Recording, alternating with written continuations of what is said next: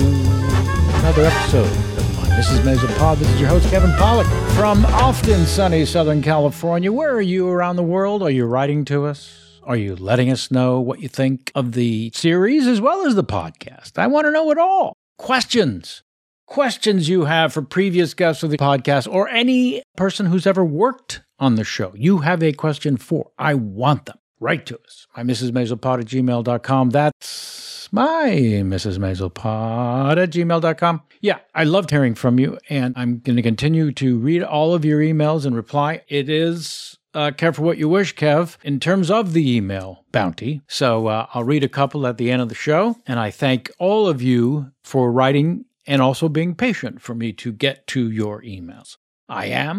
It's a full-time job, and I'm enjoying it. Just so you know, I love your enthusiasm. I had hoped you would be there when I devised this lunacy, and bless each and every one of you. You are, and I thank you. Today's guest, Matilda Szydagis. We get into the spelling and the pronouncing of her last name, but her enthusiasm of working on the show not just comes through in the podcast, but I'm telling you, every day on set, when I was anywhere near Matilda, there was an energy and an enthusiasm. When I see her at events, it's the same. Some of us are as grateful and enthusiastic about this production as we should be, and she is the gold standard. Yeah, so we break down episode 4, season 1, and there's a lot of insights. It's as if Matilda kept a diary. She is a wealth of information. I'm excited for you to hear this, and I was excited to talk to her, and I loved our conversation. Super inside and insights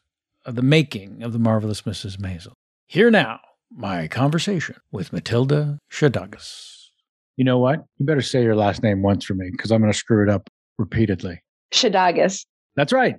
I listened to it online over and over again. I spelled it out and said, pronunciation Szydagis. It just looks scary. There's just too many. It certainly does. There's too many consonants, not enough vowels. Szydagis. All right, ladies and gentlemen, that threatened. Please welcome Matilda Szydagis, if I'm saying that correctly. Szydagis. Or Szydagis. You say Szydagis, and I say potato. Thank you so much for being here, Matilda. Oh my goodness, of course. Thank you so much for asking me. Yeah, we're celebrating all things Maisel, you and I, your introduction to the world, how you came to be a part of it, and then we'll talk about season 1, episode 4. Let's start, of course, with your introduction to the world. Let's do this. Well, I'm Matilda Szydagis. Hi, I play Zelda on Marvelous Mrs. Maisel. And you had asked, did you ask how I got to be Zelda? Was that the question? Yes. How did you come to be a part of this world? How did it all begin? The genesis, the origin story. Well, I was lucky enough that my agent sent me on the audition. And I actually had 3 callbacks, for the most callbacks that I've ever had for anything that I had auditioned for. And when you went, did you see similarly dressed or in appearance women or men that had come in for the part in the hallways? And what was that? Yes, like? I will tell you, I was very happy with my choice of dress. Everyone there was dressed in that stereotypical black and white maid uniform, right? Like the black dress, the white apron. And of course, they're all Eastern European of all different kinds. So originally the pilot wasn't written specifically like she's Polish, she's Russian, she's, Serbian or nothing. It was just said Eastern European. So it's like all these women were there. And I had decided before I went into the audition that I was going to not dress like a maid, that I was going to dress in the beautiful 1950s vintage dress that I had. I curled my hair. I had it down. So when I walked in, absolutely nobody looked like me at all. Great. And I thought to myself, either this is going to bite me in the butt or it's going to help me stand out. So. And were you told by either Amy or Dan afterwards that it did, in fact, stand out for them along with your performance? No, they never said anything. I never asked them. Aha. Okay. So, yeah. Well, that's on you. That's on me. I know. Yeah. But I'll tell you, for one of the callbacks, they had asked me to improv with Dan, and he played Abe. Right. And it was hands down like the funnest audition that I've ever had. We were laughing so hard at the audition. And I just remember thinking, this is so great. These people are so nice. They're so awesome. Yeah. So, and it just, that feeling has just flown throughout all these seasons. Yeah. Like from that moment on, with like all the joy and the laughter. Right. Now, the natural accent you have does not come from Poland. It comes from where? Chicago? Chicago, exactly. How could you tell? Yeah, I was born and raised in Chicago on the South Side. Uh-huh. But my first language is Polish. My sister was there, so she came over with my parents when she was like 6. And then we lived with my grandparents, who didn't speak a lick of English except for hello and banana. So, hello and banana. The name hello of my and banana. Yeah. Now, was it decided after you were hired that your character would be from Poland? Because that's what you could speak? Yep. Yeah. Yep. They had made that decision to, let's use that talent. Let's, so for us, I think it was season 2. Mm-hmm. I think that's when that Yom Kippur dinner scene was. Yeah. That was the first time that they had me use my Polish. Mm. So, and I was just thrilled. I was just like, this is really great. Yeah. I remember the moment, I think, either I was there or I watched it, of you speaking a native land, country. I got to swear a lot. So that was really fantastic. Right. That was the part that had to be explained to me. She's swearing right now. And I felt like I had assumed that, but it was great to hear. Yeah. Well, what an amazing thing. So you had 3 callbacks, which was not normal. And how many before you started reading with Dan? Was that just the last one or? Last one. Yeah. The last one. Yeah. Did he know that Tony Shalhoub was going to play Abe? You said he was reading Abe's part. That's a very good question. I don't know the answer to that. He didn't tell you. He did not. He did not tell me. Yeah. And was he acting like a Jewish person? Because Dan Palladino, of course, is very much not. I just know that he was very funny. Yeah, well, sure. He was very funny. That he is. And I actually didn't realize that he played such a huge role in Family Guy for the first season, being, I think he was executive producer. And I had been still am fan of Family Guy. And I'm really glad that I didn't know that until after the fact, because I think that would have made me incredibly nervous during the audition. Yes. Of course, Amy was there too. And I was like, oh, hi, Amy. Everyone knows Amy. Sure. But yeah, so Dan was like more like behind the scenes kind of, but it was just so much fun. Such a fun audition. And where were you when you got the call that you got the part? Do you remember that moment? Yes. I was sitting on the floor of my gym in the locker room. Oh my. Yeah. Because I was being lazy that day. I was just like going to go to the gym. And then when I got there, I'm just like, let me just sit down for a moment, just do some stretches. And then my phone rang and it was my agent. And he's just like, guess what? And I was like, oh my God. So it was, I'll never forget that. It's like you hear the women showering in the other room. There's like steam everywhere, like you hear the echoes of the locker slamming and stuff, Is it safe to assume you got up off the floor? Is it safe to assume that? Actually, yeah. So, yeah. So it was the opposite. Usually you fall on the floor when you get such good news. And I started on the floor. Right. So yeah, I imagined going to a gym and spending all my time on the floor. And I like the idea of never actually leaving the locker room. That's heads up right there. It's psychological, man. I'm just like, well, at least I made it to the gym today. That's right. One of those kind of things. Mm-hmm. And then I guess you were a part of the pilot? I'm trying to remember. Yes. Yeah. Yeah. Tell me a little bit about finally playing the part for the first time in front of the camera and meeting the other actors. Oh, it was, I'll be honest, I was pretty nervous. Sure. So for the pilot, already from the get-go, Amy and Dan had already established that love/nemesis relationship between Zelda and Abe. So it was very fun playing off of Tony with that. Mm-hmm. Everybody was so nice. And we filmed the pilot in an actual real apartment. Right. Here on Riverside Drive. Like it was, I think, like 113th and Riverside. So they had like piled all of the people's furniture, or a lot of it, into their kitchen, which we weren't shooting in at all. And I actually just was talking to Marin about this recently, just a couple weeks ago. So me and Marin were like really like just back to back, like right in the doorway of the kitchen, because both of us were, coming from the kitchen into the hallway. But but the whole kitchen was like stacked with their couches and their chairs and everything. Anyway, so she's like pressed right up against me. And I was like taking like big breaths, and she could tell that, I was nervous because this was going to be like my first entrance, like into the scene. And it's the pilot, like this is like the first scene ever. And I'll never forget, she put her hand on my back and started rubbing it. and whispered in my ear saying, "You'll be terrific. Don't worry.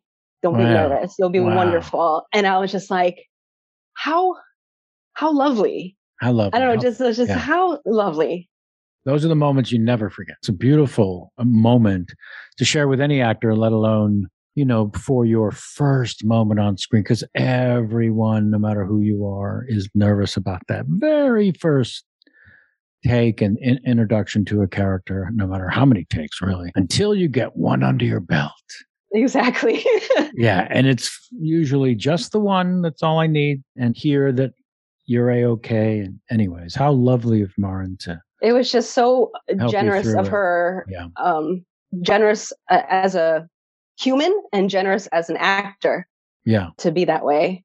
And I'll never forget that. I was so grateful. Yeah. And now, where were you when you heard, or what was the moment, if there was one, when you heard it was going to go from pilot to 2 years, 2 seasons was the commitment from pilot? Was that something that... I was on the subway on the with floor. Exactly.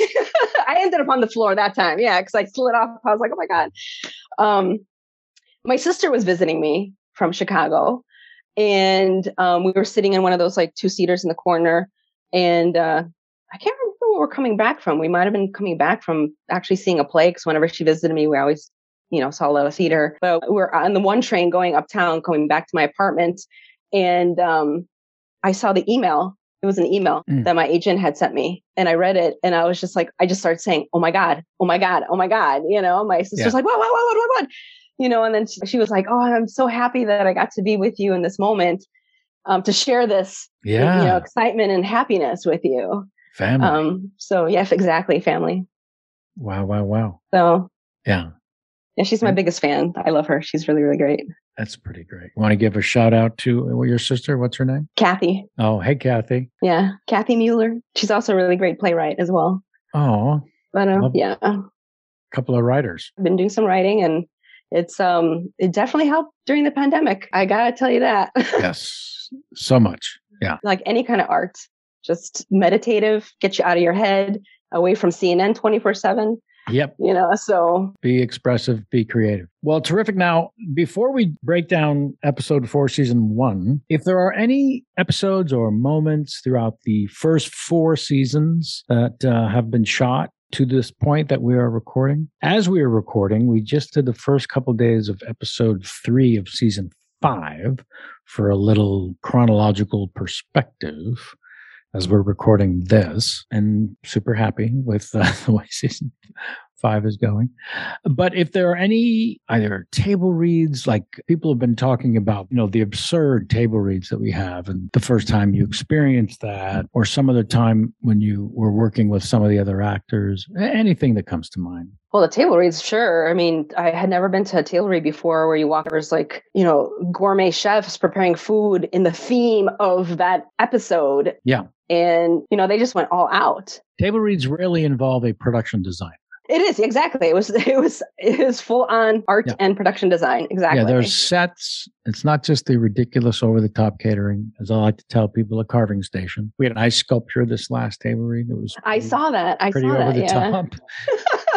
But it is the set design. There's production stills of the era, the theme, nothing to do with anything that's been shot of the episode, because obviously it's a table read. Nothing's been shot. And so that's your first memories. And then were there any scenes or episodes that remember shooting that you can shed a little light on? Or Oh, just so many. I mean, Coney Island was definitely magical. Yeah. And I mean, for me, I don't know how you felt, but it was magical on a number of levels, considering we had just been in isolation for so long. Yeah. And, and then you're in this like carnival atmosphere with like hundreds of extras, which obviously everyone was tested. Everyone was tested. But it made it seem like a normal place because there were so many people. And we had just which is something that we didn't experience for that year and a half. Yeah. And I thought, ironically, that it felt retro for that reason, because, we didn't get to have that for a whole year and a half. So that was really great. I do remember there's just so much laughter. I do remember one scene. I can't remember what season it was. Maybe it was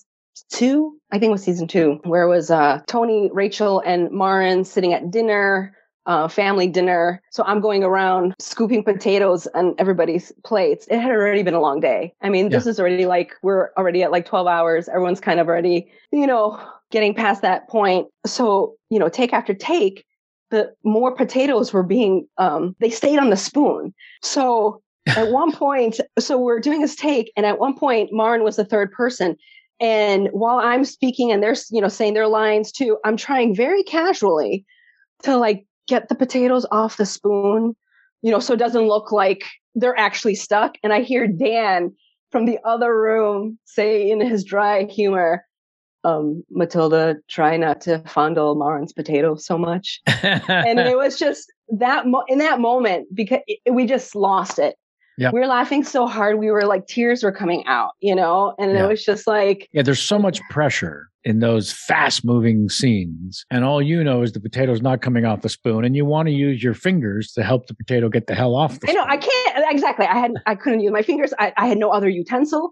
I was just trying to, but obviously he could see it on the monitor, what I was trying to do. Yeah. It was just really funny. But yeah, there's so much choreography, as you know, obviously there's just so much choreography in the show, take after take. Yeah. Which is beautiful. How about moving in with the Maisels when the Weissmans were forced to? Oh, that scene in season 3 where I'm watching TV with Shirley, played by Caroline, and one of my favorites. You see Zelda for the first time, not in uniform. She's wearing like normal street clothes, right? Sure. Sitting, smoking a cigarette, gambling, watching a game show with Shirley, talking back to Rose. And again, a swear word in Polish. So that's always fun. They threw that in there. But yeah, I love that scene. Oh, nice. But it was definitely fun to have like more moments with you as well in that house. And in that season, we shot in a real house in Queens. Once again, we start in the actual place. Yes, whether it's the Weissman's apartment in the pilot that was then built on stage, or the garment district interiors of Maisel and Roth that was eventually built on set. And now, yes, Shirley and Moshe's house was out in Forest Hills, I think. I think it was, Season 3. For season 4, they built it. And it was kind of crazy. The specifics of every square inch of these builds looks exactly like the original. I mean, it's amazing. Yeah. It is. It's unbelievable. I mean, just like the art department, every single tiny crevice is the exact same. And it's so beneficial to the actors to be in such a real environment when playing pretend. I just remember when we were in the real house, the scene, you had a monologue in the kitchen in that house. And of course they're supposed to have the streets blocked off, obviously, when we were doing the takes. Because the camera on this was on you, facing out into the window. I mean, out to the street. I don't know if you remember, but after one of the takes, a FedEx truck had gone by. Yeah. And I saw it because I'm facing the window and you hadn't seen it yet. We cut. And I remember thinking like, oh my God. And, and someone had said, yeah, we got to do that again because there was a FedEx truck that went by and everyone's just like, God, Yeah, keeping out the modern elements sometimes can be an unusual puzzle to solve. And then you're right. They create such a world that when you see something so modern, it really stands out, even in the moment while you're shooting, because we're all so superimposed into the period while we're working. Exactly. Yeah. So it does obviously help to work on set in the studios, because we have that bubble. We work in a, bubble. No FedEx trucks going by there. Yeah, they have protected us while building such a beautiful surrounding environment that makes it all feel so real. Well, thank you for that. And while we're doing this, if anything else comes to mind, feel free to talk about it however you'd like. Okay, great. Season 1, episode 4 starts off with a flashback back when it's sort of a montage-y thing while Barbara Streisand is singing Happy Days Are Here Again. And some are happy and some are not, as Midge and Joel are moving through what was their first apartment together. The editing is beautiful on that. Pretty extraordinary choreography of the direction and the editing. And the way one era blends so beautifully with another, it caught my eye as well. Whether it's carrying Midge over the threshold or bringing baby Ethan home, hosting their friends in game night, I thought it was just beautiful and so well done. I don't know if anything struck you. Well, I'll be honest, when I was rewatching it, it actually brought tears to my eyes because of the fact that we are in the middle of shooting our last season right now. So that montage to me, just with also the song, just the, past, present, kind of like moving on and just remembering everything. It just really struck a chord with me. Yeah. With where I'm at right now. And I didn't expect that. I'm sitting there watching, thinking like, oh, wow, the editing is just so beautiful, the choreography. And I'm just like, and all of a sudden I'm like, at the end of that scene. Yeah. Which happens a lot, I feel like, when watching it. Because it's like, I don't know how it is for you, because we're in it, right? We're in it. We're doing it. Yet when the episodes come out, I'm watching it as an audience member. And I really am feeling like all this emotion sometimes, especially, my God, the Lenny Bruce scene in this last season, that whole, episode 8, and with you and Tony, you in the hospital, and he's reading you the obituary that, he wrote for you. And it's just such a beautiful moment. Yeah, people have been reaching out to me a lot through socials or through texts and emails and about that exact moment where, the show is not just, but certainly season 4, very emotional and dramatic. So when we get these in season 1, when we're trying to establish the show as a comedy, there's still so much heart and drama throughout. Oh, yeah, absolutely. That really was setting a very strong precedent for seasons and episodes to come. And then the next scene, the Weissman apartment, we discover Midge and all her things, simply moving in with her parents. Abe is locked in his study because there's boxes and things in the way. It was so funny. So funny. Okay. Just hearing Abe so frustrated is always a barrel of laughs for me. And Midge is back in her childhood room. That's the one where she doesn't have the comedy album yet. No, not yet, right? Not yet. Oh, yeah. No, that's much later. No, that's much later. Yeah, but we are establishing her in her childhood room. Right. In the main room, Ethan is watching TV. Oh, that's right. It's Liberace, right? It ends up Liberace on the typewriter doing what was called the typewriter song. Right. Which a lot of people did. I remember Jerry Lewis did it. A lot of people did that bit. My mom loved Liberace. Oh, yes. What older Polish woman did not love Liberace? I was lucky enough to visit the Liberace Museum in Vegas before they closed down. So that was a hoot. Oh, it must have been. That's a perfect word for it. Yeah, no, he was very popular in my house as well. And there were no Polish people in the house, even with a name like Pollock.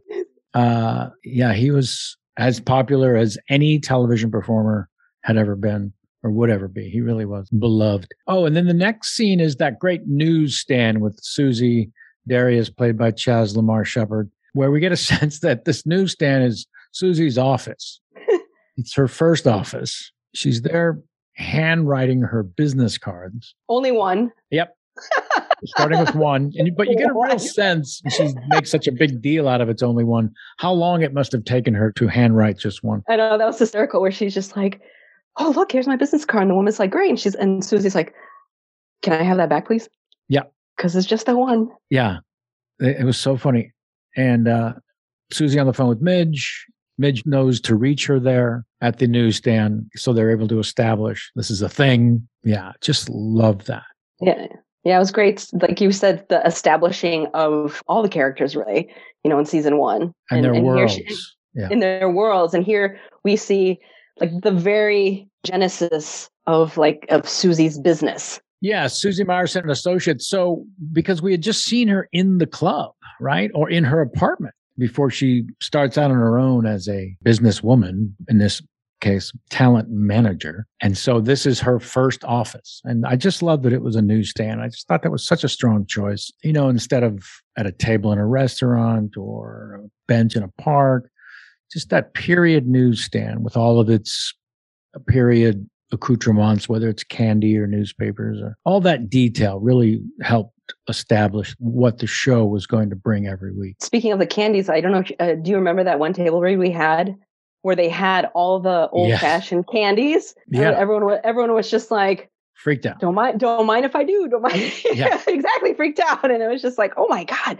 Yeah. And it's funny that I just caught myself saying what they were trying to establish every week, but what the truth is every episode. As first season, of course, first 3 seasons were dropped all episodes same day. But in that first season, they were establishing so many specifics: the color palette, the song choice, the wardrobe, the cinematography, the super fast pace of the spoken word, So that's one of the things I loved about the newsstand, was how it really helped establish the physicality of Susie's office. And then we're back in the Weissman apartment. Let's see, Abe is trying to keep his calm while his world has been completely disrupted. He's being held hostage in his own home. That really annoys him. I remember I made a note. There was one comment he made that absolutely floored me. Let's see. Yeah. Someone's defending, leave Ethan alone. He's only 3. And he says, when I was 3, I could re-sole a shoe. I thought you were going to say something else, because there's another line that got me. But yeah, that's a good one too. Yeah. What was the one that got you? He's a kid, so I win. I can't remember exactly how he phrased it, but I just thought it was absolutely hysterical. Like as the adult, he's like, he's the kid, so therefore I win. Right. So he's acting like a child. Yeah. It was a beautiful proving the point. Those little asides, they are not lost on any of us. Back in the bedroom, Abe is still trying to hold his own ground. Oh, and the conversation about keeping everything the way it was until Joel comes back. He's still under the guise of Joel coming back. And this is where in the storytelling where Abe has been told by Midge he wanted to come back, and I said no. And it was a big turn for Abe's character to know this, that by Midge's design, she was not letting her husband back in, and whereas Rose is still on the outside of that knowledge. Right. And now Abe is complicit in this lie. And we see some difficult moments for him because Rose is going to such length to. Yeah, she's still in that, I guess, for lack of a better word, that fantasy of, he's going to come back. Yeah, strong belief. I have to say what I extra loved about that scene was we see Rose having the same nightly beauty routine that we saw Midge have. Yes. A few episodes before. And I have to tell you, when I first saw that, because we see Midge do that a few episodes before, when I first saw that, I practically fell out of my seat because my mom used to do that. Yeah. And I said that to Amy. I was just like, oh my God, like no joke. My mom told me she used to do that. Right. And it was great to see it this time around for Rose's character, as you mentioned, because Midge had to learn it somewhere. Exactly. Yeah. Only a few episodes later, we see where she learned it, which was just great. And once again, little extra, Ethan is watching Howdy Doody on the old television. Those little black and white clips that are playing on the old TV were great. Yeah, I love when they do that. Yeah. And then the next scene does involve that record store you spoke of. Susie and Jackie are first at the Gaslight auditioning new acts. Midge comes in for a meeting. She's talking about her notebook. They're trying to create a stage name for her. Yeah, Susie thinks it's her diary, and she's like, I don't want to read your diary. And she's like, it's not my diary. I'm writing jokes. Yeah, it certainly looks like a diary. I mean, it was just great. Yeah, pink. It was like pink. Yeah, I don't want to get canceled for saying this, but it was purposely very girly by design. And then she says, yeah, let me take you to this record store. I want to take you someplace. And she takes her to this record store. You walk in, and Midge is flipping out at how cool and funky it is. And then Susie says, follow me, and even removes this chain to the staircase leading down, as in Forbidden Zone, that they're now venturing into. And that's where Midge finds the Red Fox album. What is this? Because I remember Susie saying, these are party albums. And I don't know about you, but my parents, I remember some, being super young and hearing the term party album and not knowing for many years what the hell they were talking about. But stand-up acts like Red Fox and others were first only known through these party albums because either too risque or not acceptable. My parents did not, but some of my friends' parents did. Because for exactly what you just said, they're risque. Yeah. I did watch as a kid Sanford and Son though. Sure. So I definitely was a big fan of, Red Fox. But so we watched all the sitcoms that these comedians were on. That's at least, I've got to say, 15 years minimum after he had become a star from these party albums. Yeah. That you saw him as Manfred. I mean, he really was a sensation. And you could probably assume that when these party albums, especially featuring Red Fox, were popular, there hadn't been a Black stand-up comedian that was allowed to tour or famous. The very early ones, of course, Dick Gregory, I think, was one of the first to play the Playboy Club. And it was only because he was sort of beloved by Hugh Hefner. When did Sammy Davis Jr. play the Copa? But I don't know what year. Didn't he play the Copa? He did, but he started as a song and dance man who was funny and did impressions, but also was an all-around great entertainer. So just in terms of strictly stand-ups, and especially stand-ups doing the sort of material that Red Fox was doing, that was just not in the public square, if you will, the late 50s, early 60s. Hence the chain, kind of the underground room where all of those. Yeah, and I love those two characters that were down there making these secret tapes and whatnot. Yeah. Jamie, who writes the little prep stuff here for us, I shouldn't say little because that diminishes her incredible effort, but she puts in these little extras. And one of which was, in referring to those two guys down in this sort of dungeon of this record store, Susie says nerd alert, which is such a foreign thing to say in 1959, whereas today it's rather common. And every now and then the show will drop one of those things where, some of us have alert in our minds, some of being me, when a period piece uses jargon or vernacular of the modern day. Would geek have been a better choice? Or you're just saying, or it's the word alert? There's no better. It's just every now and then, because I early on talked to Amy and Dan about it, and they were very comfortable just passing it off as, yeah, we don't care. And it wasn't that saying we don't care what you're saying. There were like, we don't care that we use modern language on occasion, or we'll put in a modern song on occasion. Yeah, I think that the episodes tend to end on a modern song when the credits are rolling. Right. So I learned pretty early on to stop bringing it to their attention, first of all. But so that was a little thing that stood out for me. And anyone who is like-minded in terms of modern day vernacular sneaking into a period piece. Let's see. The next part is Weissman apartment building elevator. Rose and Midge run into Loretta. Yes, whose mother lives in the penthouse. And you get a sense of the first time Rose is telling a story about where Joel is and he got a promotion, and that Rose has built up a story, which is a theme that continues in many episodes and seasons to come. That Rose, to save face, the character of Rose Weissman will certainly spin a yarn. Which is exactly what I was going to say with this past season. They come up with that whole story of why they moved back in. Yep. Why they're living with Midge. So it's like, it's the same thing. Like, we have to have this whole paragraph story to tell all the neighbors exactly what's going on. And none of it is true. Yeah. And then there's a great, Midge is listening to the record in her room. That was the part you remembered earlier. And yes. Her mom comes in and catches her. It was so reminiscent of a mother and a teenage daughter, and the way Midge overreacts to not wanting to be caught. That was kind of great. And then the game they play where the phone rings 3 times, and on the third one, Midge knows it's Joel while they're at the dinner table trying not to talk politics. I thought all that played really great. Yeah, I thought it was really great too. Yeah, especially the scene of the mother and daughter. That definitely. I mean, I've definitely been there. She's like, "What are you doing?" Nothing. Yes. And it's not like she was really doing anything wrong. She just didn't want to go there. She didn't want to go there and explain. She's not ready, certainly, to tell anyone, let alone her parents, that she's having a career moment, the beginning of one, and she's going to pursue this. And that's what listening to that comedy album conversation might lead to. So yeah, it was pretty great. And we find out Joel is just calling because he's got a new apartment and he wants to see Ethan more.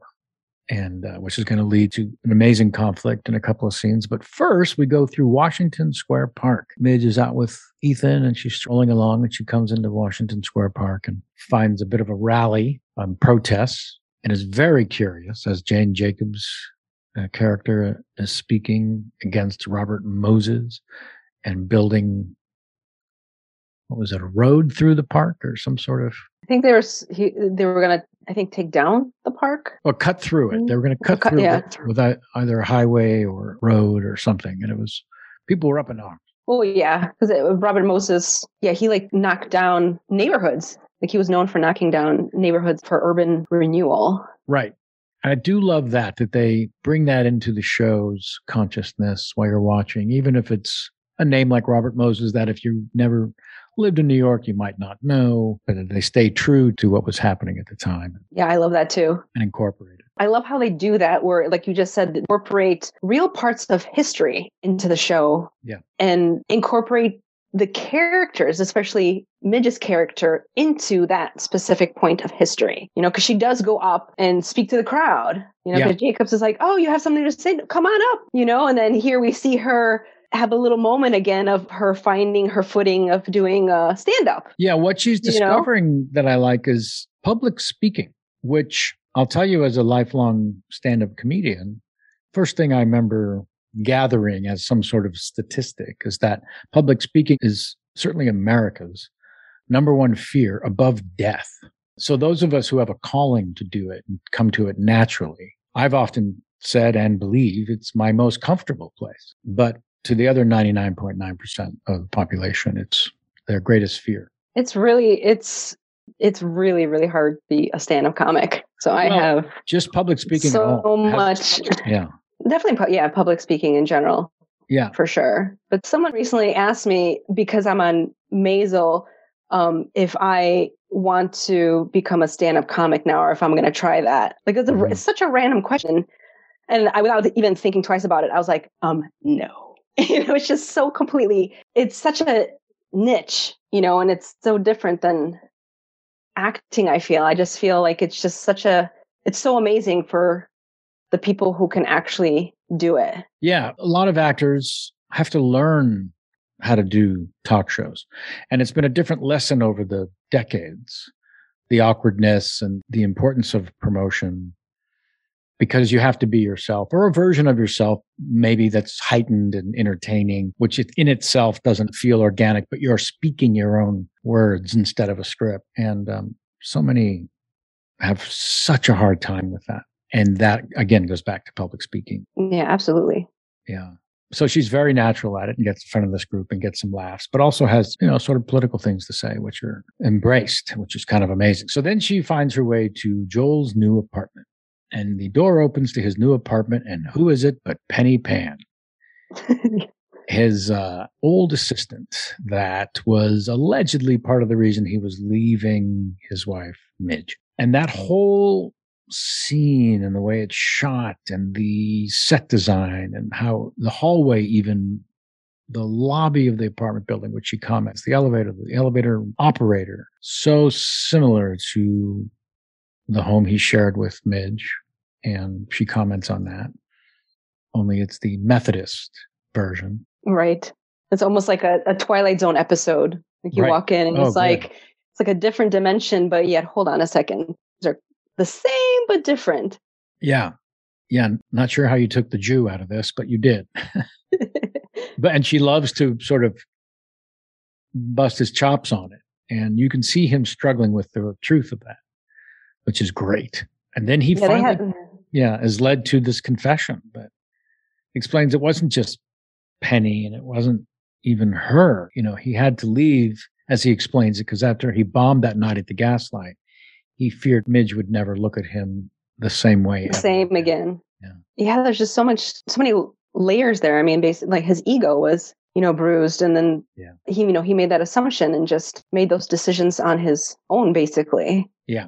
Yeah, his brought to that realization of her pushing him to a breaking point was kind of beautiful. And then one of her remarks, one of her disses of him and Penny and this little fake world they've created together that Jamie wrote down as an extra is when Midge says, apparently pot roast is the Methodist brisket. Yeah, I love that. That's pretty funny. It's really great. But yeah, it gives you a little more light on what the hell Joel's thinking, how shallow his exit was, why he's regretting it, how he's been told by Midge, it's over, you left, you're out. And he's trying to create this similar world and she's just calling him out on it. It's just beautiful. It's just great. Yeah, it was really great. And I do think it's also, so period specific too. Yeah. I mean, a lot of decades across the board, but for that time period in particular, where the husband, the man, was supposed to be seen on, the pedestal. He's the breadwinner, the wife is the mother. She stays home, takes care of the kids and, housewife and stuff. But so that mentality that he has, I feel, is also where society was very specifically then in the 1950s. Oh, yeah. With that idea. Right. And he just can't live with that. He almost has like his tail between his legs. Like he said, like, oh, she's not going to see me on this pedestal anymore. She's not going to love me. She's not going to worship me, in that sense. A man needed to be worshipped. Great point. The next scene is the first time Midge takes off her wedding ring before she meets up with Susie on a run of random comedy clubs, ending with a visit to the Copa and seeing Red Skelton perform. All that is so great. Let's see. Howard Fawn mistakes Midge taking notes for stealing his act. Yeah, for Buddy Hackett. Yeah, that's the name of the character. And he was such a typical stand-up comedian for the time, which was, I thought, a great thing to showcase in terms of the type of comedy that people were doing at the time. Because otherwise, we're only seeing The Gaslight, which is a coffee house. I think this was one of the first times, other than seeing Lenny perform, we're seeing the inside of comedy clubs. Yeah. Yeah. And we're not even sensing it's a comedy club until Susie points out, this is upstairs, downstairs, typical comedy club situation. Everyone's dressed nice. It seems like a sort of what they would call uptown experience and more straightforward as opposed to any edge. I just love that they showcase that. And then when you see Red Skelton perform at the Copa, boy, that's really homogenized for the masses type of material, just to let you know the sort of stuff that was being done at the time, especially by the older guard, which Red would have already been considered at that point. I love how when they were going to all these clubs and Susie basically is being her, teacher, and Midge is like the good student, like she's just, taking notes everywhere at every place, which is what you said that then that comic thinks that she's stealing his jokes because she's writing notes down. Yeah, and I love her instinct is just to stand up to him. No apologies, because she knows she hasn't done anything wrong. She's such a strong-willed person as a character that I just love. She's just a really strong-minded and willed human. Yeah, we see that already, when she's speaking at that rally that we just talked about. Right. Yes. She goes up there, but she's standing up for women. And even what I loved about that also, because what you just said, like, here's this woman standing up for herself. I can't remember exactly what she says, but she said something like, oh, we're going to stand up for our rights and we're going to look great doing it. Yeah. Or something, something along those lines where it's just like, we're still women. And because we're women doesn't mean that we shouldn't stand up. Exactly. Yeah. It's kind of great. And Susie has to offer up some business cards when she's schmoozing at that club. She sees a big time talent agent, introduces herself, and he asks for a few extra cards for his partners. She has to cough up 4 of them. I was going to say now she had like 3 or something. Yeah, it really killed her to have to unload 4 of the existing 8 that she had handwritten. Yeah, that was pretty great. No, that's, but it was just great to see the two of them in the element of, what's next, doing some homework. Midge points out she's a great student. She studies well. She researches. She always has in college. And that was really empowering, I felt, for someone taking it seriously, unlike Joel Maisel, who started out by lifting a famous comedian's act. Yep.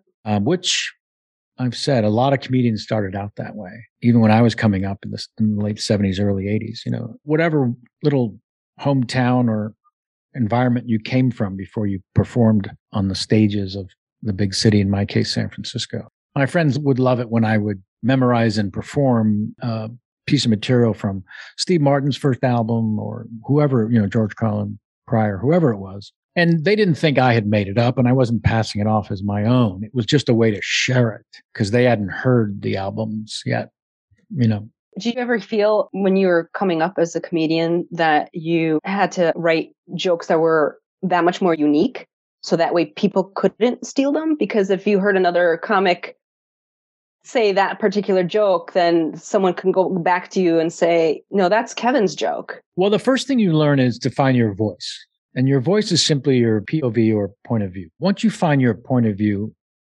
your outlook on all things life, once you find what is my voice, what is my opinion of everything, then everything becomes material. You could talk about anything. Once you find your particular, whether you are a person whose act is about complaining, or in the case of, say, various comedians did a version of self-deprecation, I get no respect being the most obvious example, but there's a lot of self-deprecating styles. Right. And then that's just the POV that you look through all situations in life. So the first thing I sort of learned was, early on, I was just doing impersonations and didn't have a voice of my own. And while I was hiding behind those impersonations of famous people and creating scenarios for them to be involved in, I started to work more and more on, when I do speak as myself, I need to have a point of view. I need to really, not necessarily something to say politically or socially, but, even if my point of view is just being sarcastic, or, a sarcastic twit who, as Dana Carvey would boil down Dennis Miller's act when they were both on Saturday Night Live. He would say, topic, reference, indifference. Those are the 3 beats of a Dennis Miller joke. Right. And that was so specific to him. Right. Yeah. So that was a point of view that was very, very specific. And then you would see knockoffs of that, or Jerry Seinfeld being a part of the, what is the deal with ... And that was just a way of poking fun at everyday life, nuanced, tiny annoyances that him and Larry David made wonderful careers out of. But it was a very specific point of view. And then once you find that, if you end up talking about a similar topic as other comedians, whether it's a McDonald's joke, a joke about McDonald's, I remember Jay Leno very early on, 35 years ago, saying things like, listen, if you got a McDonald's joke, just make sure yours is the funniest. That's all that matters, He didn't really care if you were using topics that were similar to other comedians. You just want to be original in your take. Right. On that topic. And one of the things I really love about the Miriam Midge Maisel character is she, right out of the chute, she has a voice before she has material. When she stumbles on stage in a booze-infused rant, she's not performing. She's just talking. Right. It's stream of conscious, but she's not consciously trying to be funny. And it's Susie who sees how funny it is and how naturally gifted she is and how stream of conscious comedy wasn't even a thing at that point. Right, which is what I thought that was so interesting, especially in this episode, while she's taking these notes, because Susie is pointing out see that coming exactly, like set up punchline, and like trying to teach her that old school way. Take a pause there and you'll get 2 laughs where there's only one. Yeah. Exactly. And Midge makes a note of, I like the way he leans on that stool. Right. Yeah, and those are the things. Yeah, I do remember I would come out on stage. This was in my last stand-up special. And I found a way. One of the first things you want to do is get the mic stand the hell out of the way. And there's a lot of clunky ways to do it. And I found if most mic stands have a round base.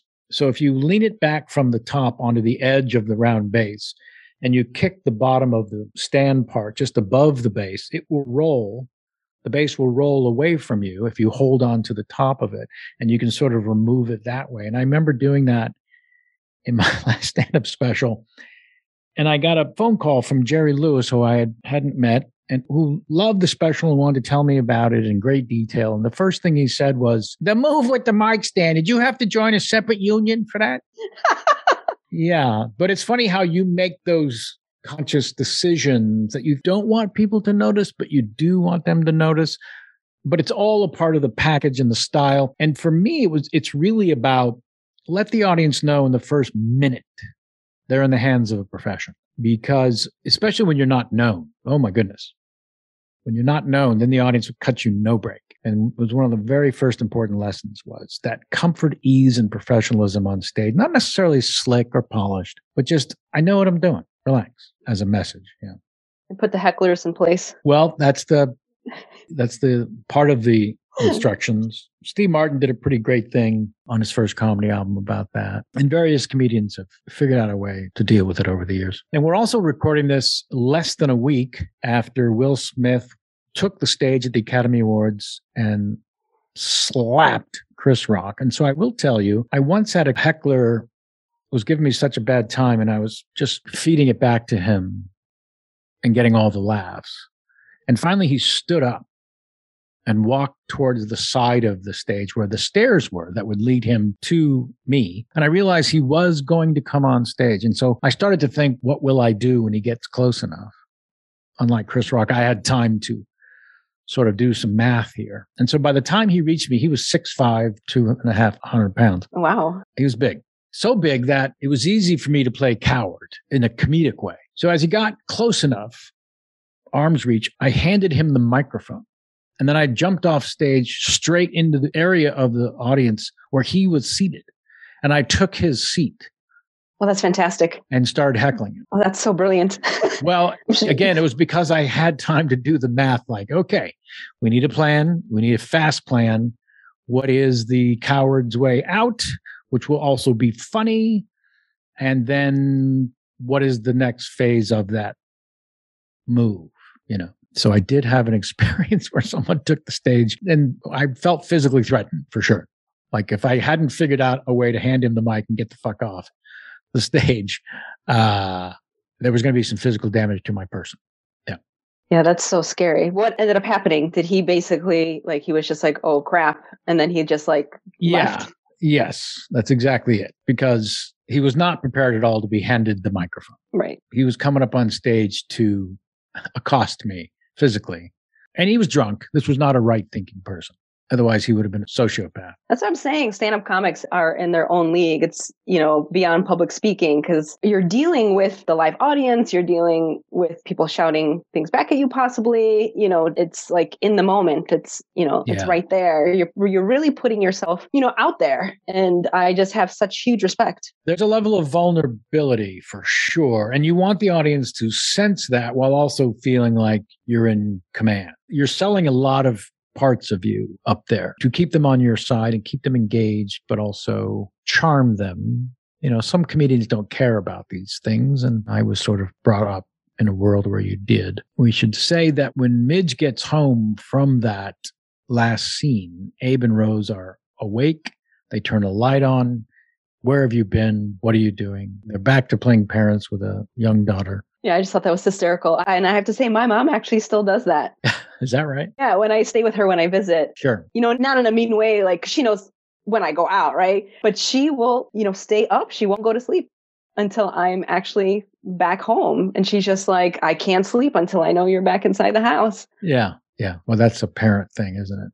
Yeah, I just thought that scene was absolutely hysterical where it's like he basically, he gives her a curfew, practically grounds her. My house, my rules.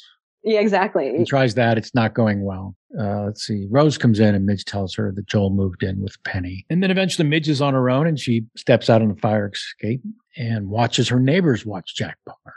Yeah, which is a great New York moment. Really is. With the fire escape. Fire escape and also being aware of the world outside of you. And sometimes that world is myopic into your neighbor's window. And she says to herself, I have to get a job. So she's taking responsibility after the night she had and the indulgence of doing some homework and some studying, forged by seeing Joel and Penny together, living the non-Jewish version. All those things sort of lead her and propel her forward, which is one of the things I love about the constant of the creative process of Amy and Dan and this central character. Yeah, there's always movement. There's momentum. There's momentum, some kind. Momentum. Even when there seems to be no momentum, you sense that she would like to be moving forward. Right. Or even if you think there's some backward movement and it's just like, I don't want to use the word illusion of backward movement, but sometimes you do have to move back a little bit in order to, what's that phrase? Take one step back to move 2 steps forward. Sure. Even if it's reassessing. Yeah. Yeah. Right on. Any other thoughts or comments about season 1, episode 4 as we're wrapping this up? I love the establishing of Smidge. Yeah. Of Susie and Midge's friendship. You're really just starting to see that right in this episode, when they're at the hot dog stand. Right. Where they're kind of sharing things with each other. And Susie definitely more reluctantly, but she still says a little something, about her, which is speaks volumes, she says about her family, but she just kind of spits that out. But I just think that's just, really beautiful. I think the show does a really great job at establishing relationships. You see that from the beginning and then you can see that the growth, you see that growth throughout the seasons. Yeah.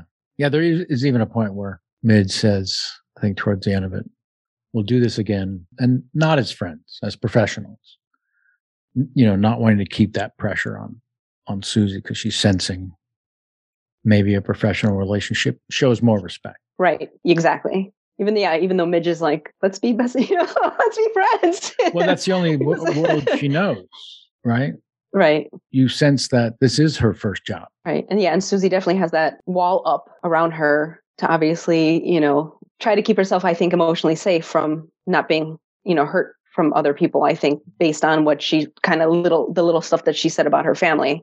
Yeah. Yeah. We do get a first sense of the Susie character background, which is beautiful and wonderful and helpful and keeps pulling us in further.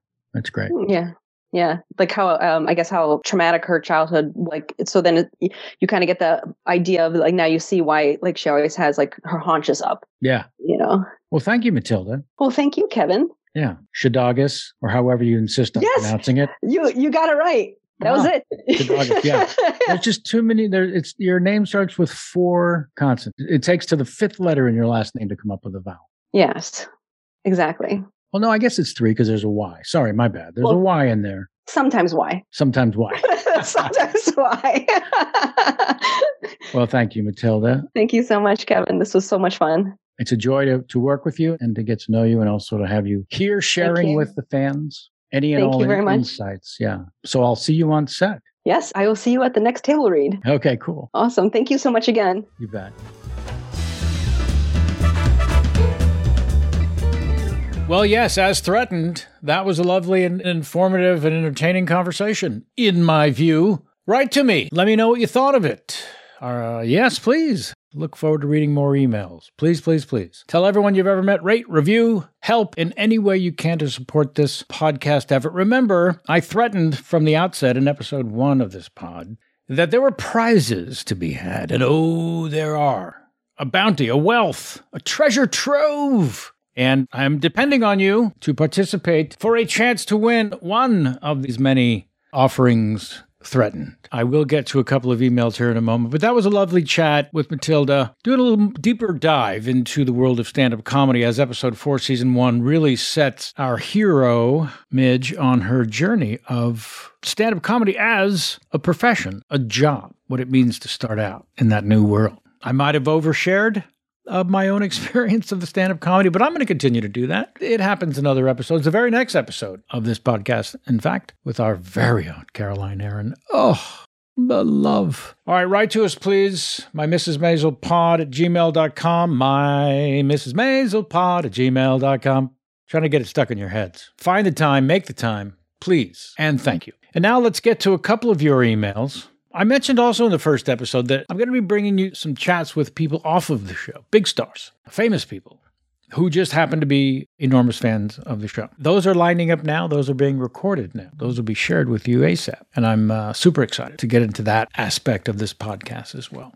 But now let's hear from you, the glorious listeners, as we open up the fan mail bag. Thank you all for writing in to my mrsmaiselpod@gmail.com. It's greatly appreciated. There have been hundreds and hundreds of emails already, and I'm trying to get to them as I can. This one actually dates back to before the first episode of the pod dropped. So this is like I announced that I was going to think about doing the pod, that I announced that I was going to do the pod, and I announced the email, and Melissa was kind enough to write in with the following. Hiya! Thank you all for sharing the show with all of us all these years. Truly one of my favorites, and I was sad to see it end. My question for the cast is, do all of you guys smoke off screen now? Because wowza, there was some smoke in all the scenes over the years. Ha ha. There's a second part of the question, which I'll answer the first part first. So there's only one cast member of the starring cast. You don't call them the starring cast. Series regulars that smokes. Maybe I should have a contest, see if you can guess who it is. It's Caroline Aaron. Yeah. I've tried and tried and tried to get her to quit. I think we've all pitched in, getting in her face, and she won't budge. Even when she got COVID, she apparently quit smoking for a week and then bless her heart. She's on an upcoming episode. And I will ask her to maybe answer this question as well, to get a little insight as to how tough it was for her sometimes to sneak off and smoke. But in terms of the smoke on screen, well, that's not tobacco smoke. Yeah, that's special effects. We all breathe it, and we were all told religiously that it was safe. Question 2. Also, I've been in NYC in the summer and I was sweating like a whore in church, so I wondered if all the scenes were shot in cooler temps because the wardrobe with the coats and the hats had to have been hot if they weren't. Wishing you all the best. Can't wait to rewatch the show. Melissa. Thank you, Melissa. So we rarely shot exteriors. I would say less than 10%. And the interiors were shot at Steiner Studios in Brooklyn. And they had extraordinary air conditioning units. In fact, because of COVID, I think I talk about it in one of the episodes, we had our own COVID czar, and they all worked hard to create an airflow system replicating the outdoors in a much larger soundstage. I think we went from 28,000 square feet to 63,000 square feet. Yeah, when we went back to work in 2021, January, we were one of the only shows, I think, back working at that point during the COVID outbreak. COVID-19, some of you may remember, and bless you if you lost someone, or if you yourself were seriously damaged by that horrendous virus. So, yeah, we worked in the luxury of air conditioning to answer your hot, sweaty summer New York whore in church question. But thank you for that. Here's another question. This one from Bill, which reads, Hi, Kevin. I love your idea of rewatching the series as the basis of a podcast. I would definitely tune into that. Would you? Did you? Have you? A few questions. The attention to detail in the show was remarkable, especially in the clothing. For you, playing Moish, how did being in the garment business affect your character's personality? And as an actor, does having such accurate period clothes make it easier for you to find the character? Well, these are great questions. I feel they're answered in some of the podcast episodes to come, but I wanted to pull up your email, Bill, because it was pretty insightful. Also, I like the early ones before the pod dropped, so I wanted to give thanks and a shout out to you. And let's see. So, yeah, no question the period clothing, as you put it on, helps you become the period character. No question. And I think Caroline Aaron in her episode of the podcast talks, upcoming in a couple of weeks, talks about in depth the torture of the female participants in the cast who had to wear layers and layers and layers of period clothing that you never saw, but there it was. Talk about getting into character. Physically, emotionally, mentally, uncomfortably. And then in terms of my character being in the garment district and how it affected my character's personality, well, it sort of drove it, didn't it? He was all about the business. He was all about what he did with his hands and what he built with his hands. And yeah, very much so. It's who he is. And as the series progresses and gets to a final season, that really comes into play. So thank you, Bill, for your lovely, wonderful, thoughtful question. The end of your email is, I'll be looking forward to more news. In my family, you're a real MVP, Kevin. One of those actors who always makes a show better. Love you in Better Things, too, with admiration, Bill. Thank you, Bill. I loved being in Better Things, too. Yep. Continue writing to mymrsmazopod@gmail.com. I threatened prizes. Some of you may be wondering who had your questions answered. Hey, where's my prize? So you have to write into the show. You have to have your question read on the show to be eligible. Prizes will be announced soon. Oh, yes. And there you have it. Episode 4 of this here, My Mrs. Maisel Pod. Remember to watch The Marvelous Mrs. Maisel on Amazon Prime. Please listen and subscribe to My Mrs. Maisel Pod on Apple Podcasts, Spotify, or however you're listening now. Or, of course, listen to My Mrs. Maisel Pod on Amazon Music. Just ask Alexa, play My Mrs. Maisel Pod on Amazon Music. Won't you? This is your host, Kevin Pollak, thanking you with all of my heart. I will see you all in my dreams. And until then, please be kind to each other. Thank you.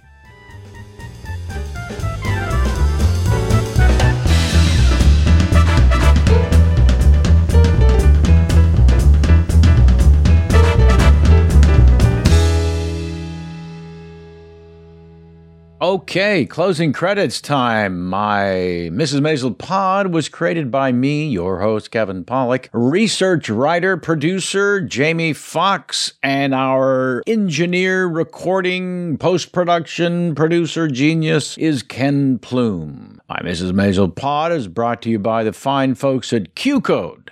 Q-Code. Sounds like something, doesn't it? Oh, lastly, you should know, I'm told by legal to make this crystal clear, that my Mrs. Maisel pod was not sanctioned in any way, shape, or form by Amazon Prime, nor the show's creators Amy Sherman Palladino and Dan Palladino, although I feel the need to mention I did get their blessing.